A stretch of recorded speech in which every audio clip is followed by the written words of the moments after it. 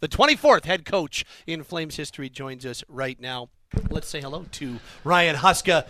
Congratulations. Thank you, Pat. How you feeling? Really good. I'm excited. This is a tremendous honor, I will say that, and one that I do not take lightly. But it is a really good day for me and my family, and we're very thankful for the opportunity to be in this position. So I guess take us through the process from your perspective and how it all came to be and how today eventually played itself out. Well, you think about where we were at the end of our year, and I'll go back that far. None of the coaches, we were finishing out our contracts, so you're a little bit uneasy on how that's all going to shake out. We didn't have the year that we wanted to have. And then Brad is gone, and then Daryl is gone, and now you're starting a process where you're hoping that I'm going to be a part of this. And then, after a short few conversations, I knew I would be, and then I started to get myself ready and prepared, and whenever that interview came for me, I wanted to make sure I did a good job where I separated myself from some of the other people. And then it slowly, as I mentioned in the press conference, you have your second interview, and then it goes quiet for a little while, which I found the hardest thing, where I didn't know what to do with myself for the last couple of days, because your mind starts going on you, which leads me to another point, which it was a good reminder for me with players, because I'll get back to this in a second, how they've all changed over the last little while. But I was in my backyard weeding and power washing our paving stones, and then we had the awkward event with Kent Kabelka's daughter, where Craig and I were like, "Hey, how are you doing?" type thing. But then I got the text, and then we quickly, in the morning, it was one of the better days of my life, that's for sure. So were you shooting Connie like glances, like, can you just let me know, put me out of my misery? Was any of that going on at the event? Oh man, I was wondering if I should buy him a beer or maybe another one, or what should happen to maybe get some conversation going. But he texted right after, which is something that was really nice, because it does. And this is my point for the players. Like, I start thinking about them, where players have changed nowadays, that if you walk past someone and you don't say anything, they used to think about, hey, coach isn't talking to me right now. That's a good sign. I'm obviously doing something well, but it's not the case anymore. If it's quiet, they start to overthink, just the way I was starting to overthink. And it was a good lesson for me again, because I try not to do that. And it just kind of goes back to how important communication is, and you want to make sure players always know where they're standing and where they're at, so they don't get ahead of themselves. I remember about 9 years ago upstairs in the boardroom, and when you were introduced as the head coach of then the Adirondack Flames, and at the time a lot of people were talking about how that could be a guy who's a future head coach of the Calgary Flames. I would imagine that was not on your mind then, but as you sit here now and then go back and think back on 9 years ago, what hits you? Well, no, most definitely not thinking about future head coach at that time. But I did know all the way along that I was going to have to make steps, and I was going to have to go through the different levels in order to give myself an opportunity to be a head coach. And as I mentioned in that press conference, not many people get the opportunity to move up through an organization the way I have. Most times you're leaving to take another, like an assistant coach or an associate coach or a head coach. So I feel fortunate that I've had all these experiences that I have had here. And I think that's kind of, what's made me who I am, I guess, today. You take a lot from everybody that you've been around, and you make yourself a better coach, and I'm really thankful for that. So what makes you ready? What makes you fully ready to take on the challenge of being an NHL head coach? There's two things with that. The first one is my knowledge of the players. I think that's a really important thing, and some people will look at it as, well, that might be a negative thing because he's been around the room, and it might not be something you want a fresh voice in there, or whatever the case may be. But I look at it the opposite way. It's a positive thing, where I have a relationship with these guys already, so there isn't that phase where you got to figure each other out. And then I keep going back to the experiences that I've had, and people always say, well, going from an assistant to a head coach within the same team is not an easy thing to do. But I don't buy that. I really don't, because I feel like that's part of the process that I had to go through. Now I have an understanding of the demands that are on players, that are on the staff, I understand the travel. I understand that everything that comes along with being in the NHL. And I would say that, when you're younger, and it's the same from when I went from junior to the American League, you're like, yeah, this is going to be easy, no problem. And you find out pretty quickly that it's hard. And Brad Treleving told me one time early on, like, if you go up there and you're not ready for it, they will chew you up and spit you out. And in my head, I'm like, come on, I'm ready for this. Yeah. And then you realize pretty quickly, no, I'm not. So maybe my long-winded answer for you is, I realize now there is no hesitation. I am confident that I can do this job now, and I'm extremely excited about this opportunity. Well, you went from assistant to head coach in Kelowna. So, like, is there anything you can even take from that in terms of making the transition? And now you are the voice, and you're at the top of that mountain. Is there anything you can learn or take from even doing that a number of years ago? I think that one's a little bit different. I mean, in junior, your players are changing, and you're getting a new group of younger kids coming in there. So that one's a little different. But for me, this is all about being consistent, and players have to know what to expect from me. They have to know what I expect out of them. Then from there, it's the preparation. If they know that I'm prepared and I do the very best job of preparing them, then it's not an issue, period. And that's where every time those questions come up about that, I don't want to say it agitates me, but it agitates me. When you're ready for it, and you are, and you know how you're going to handle players and the people that you work with on a daily basis, it's not an issue as long as there's consistency and your preparation is good. With Ryan Huska, Flames head coach, 24th head coach in franchise history. How would you describe your communication style and how you want to connect with each of your players? Yeah, I do a lot of talking, and it's not, I don't want to say, I don't talk like Craig. No one does. He's got a talent, that's for sure. But for me, it's about, you have to build that relationship with him, and you have to create trust with the guys that you work with. That's staff, that's players, that's everybody that you're around. That's really open and honest communication. And sometimes that's firm, sometimes it's hard, sometimes it's just talking like we are here. But from there, the big thing is about expectations. Like, once you have a good foundation with a player or with one of your staff members, if they understand what the expectations are and they understand where you're coming from, then they're okay with you holding them accountable. But that's also my responsibility to make sure that I put them in situations where they can succeed. So when they are doing the things that we're asking them to do, you put them in areas where they're going to be successful. That's part of it. Tons of feedback. That's important for me. The leadership type meetings. There's all sorts of different ways that I will look to connect with players as an individual and in group settings. So it's something that I'm pretty passionate about. I believe a lot in it, and I think the only way to get to where you want to go is through collaboration, and that includes with the players. Yep.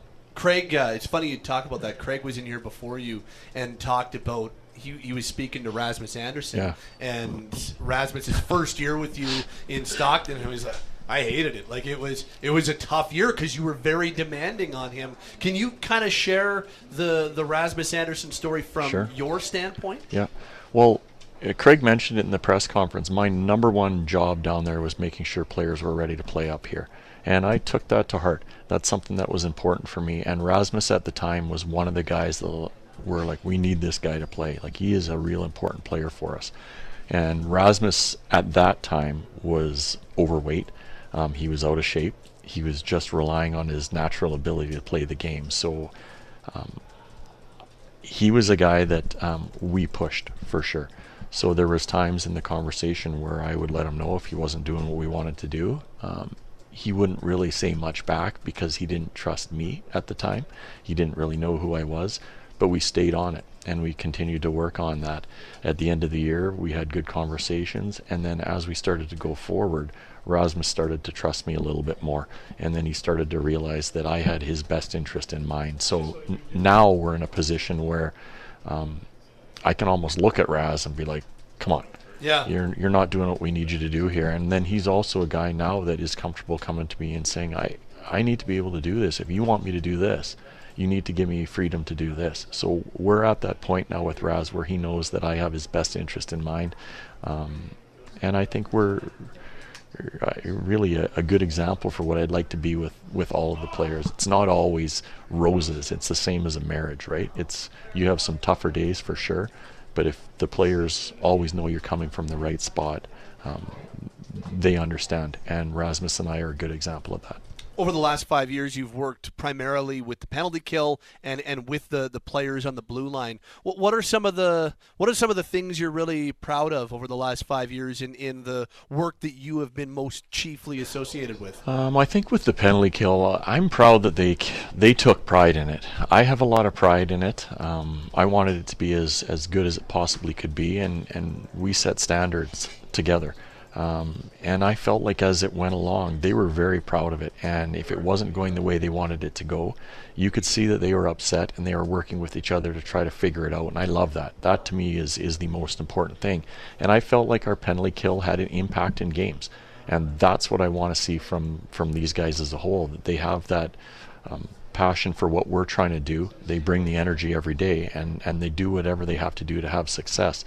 With the guys on the back end, I feel like we took some younger guys at the time, and I will say Noah and Rasmus and Oliver. Those guys are all younger when we first started with them, and now they're all top 4 defensemen, and they're guys that are capable of playing big minutes and in all situations.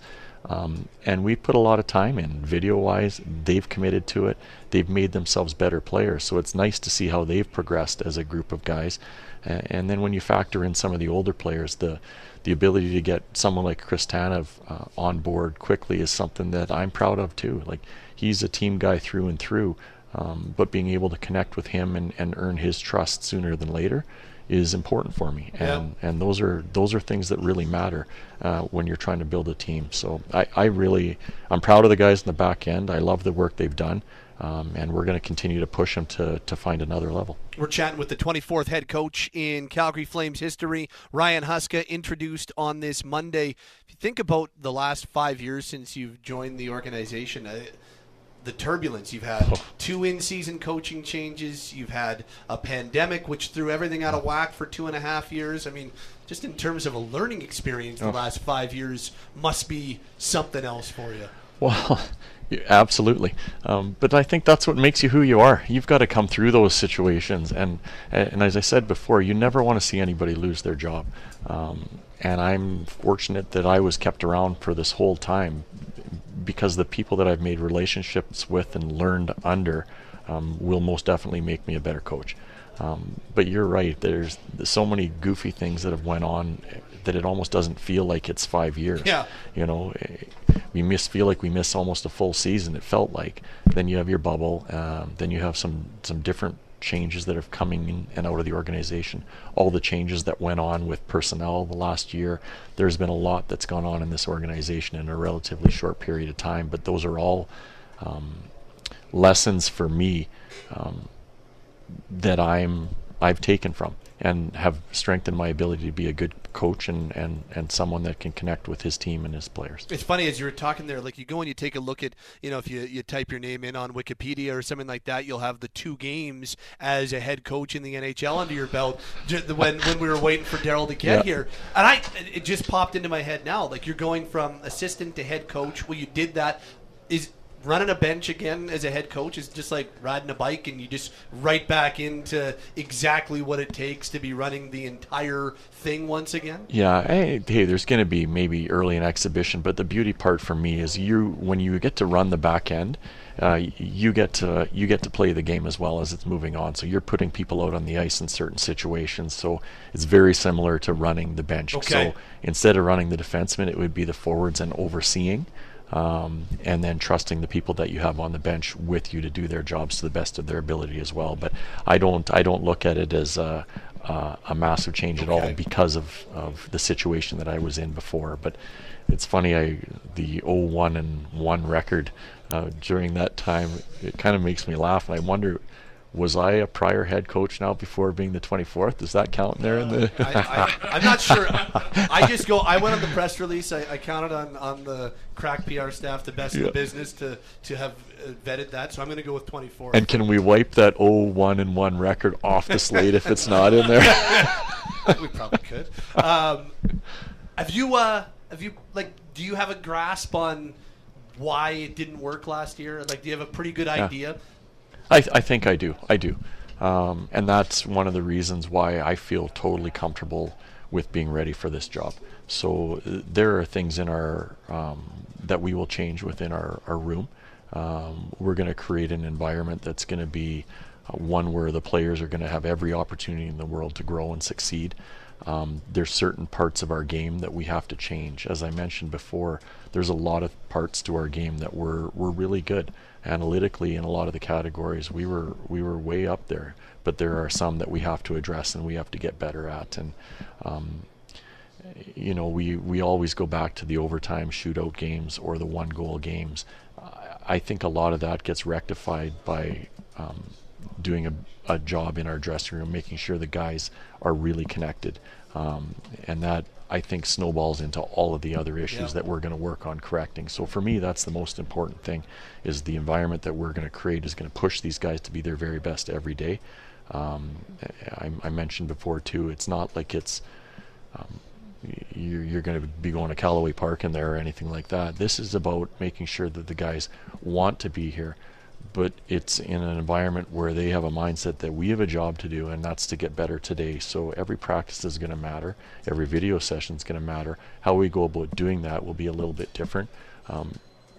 But they're professional athletes that are expected to play at the highest level all the time, and our job as a staff is going to be to provide that environment for them. What is the process now for naming the rest of your staff?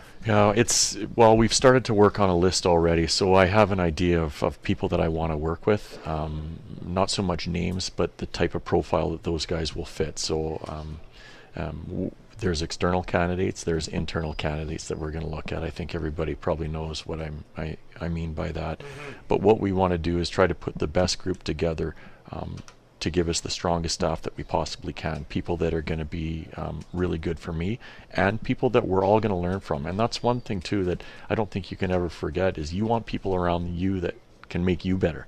So anytime you stop learning or try not to get better, then that's when everybody blows right past you. So you need to put people around you that are going to challenge you and make you better. We know the area that we want to get better at. Craig's talked about the type of team that we're going to play a little bit, probably more than I have. So we have to find the right person that's going to bring the most out of us as a group and certain players that we do have. So we have to find the right group when we put this together, and I'm excited about it. There's some really good names out there, and I know I've already had this morning a couple conversations, and we're going to continue to do these here over the next day or two, and hopefully we can get something done sooner than later, because I really would like to get everybody on the same page and get going with our planning and how we want to officially put our training camp and put our team together, and how we want to play and types of different things we want to do with our group. So if you had the choice, would you rather walk in tomorrow and start training camp, or are you happy that you've got a little time to get settled here? Well, that's part of this whole process you were talking about. I feel like this 6 weeks or whatever it's been since the end of the year has been 6 years, and I feel like every day I've been like, okay, this. So whenever I get a chance to interview, I knew exactly what I was going to do and what I was prepared for. So I would like to start tomorrow. Okay. If we could get the guys back here tonight and get started, I know they wouldn't want to do that, but there's an excitement now, and there's going to be a nice enthusiasm around our room, because everything is fresh, and we know that when there's different people involved, different ways of thinking and approaching players, whether that's me or the assistant coaches that are going to be coming in, there's a newness, and that's exciting, and I think that becomes infectious, and that's why I'm so excited about this team. We have good players. I mentioned that before, and I think with that new energy that we're going to have around here, I'm excited about what these guys can do. Congratulations. Awesome to see. Thank you very much, guys. I really appreciate it, and I look forward to more of these conversations. You don't have to come in here post-game anymore. I still might. I loved it. Thanks, Huska. Appreciate it. Thank you, guys.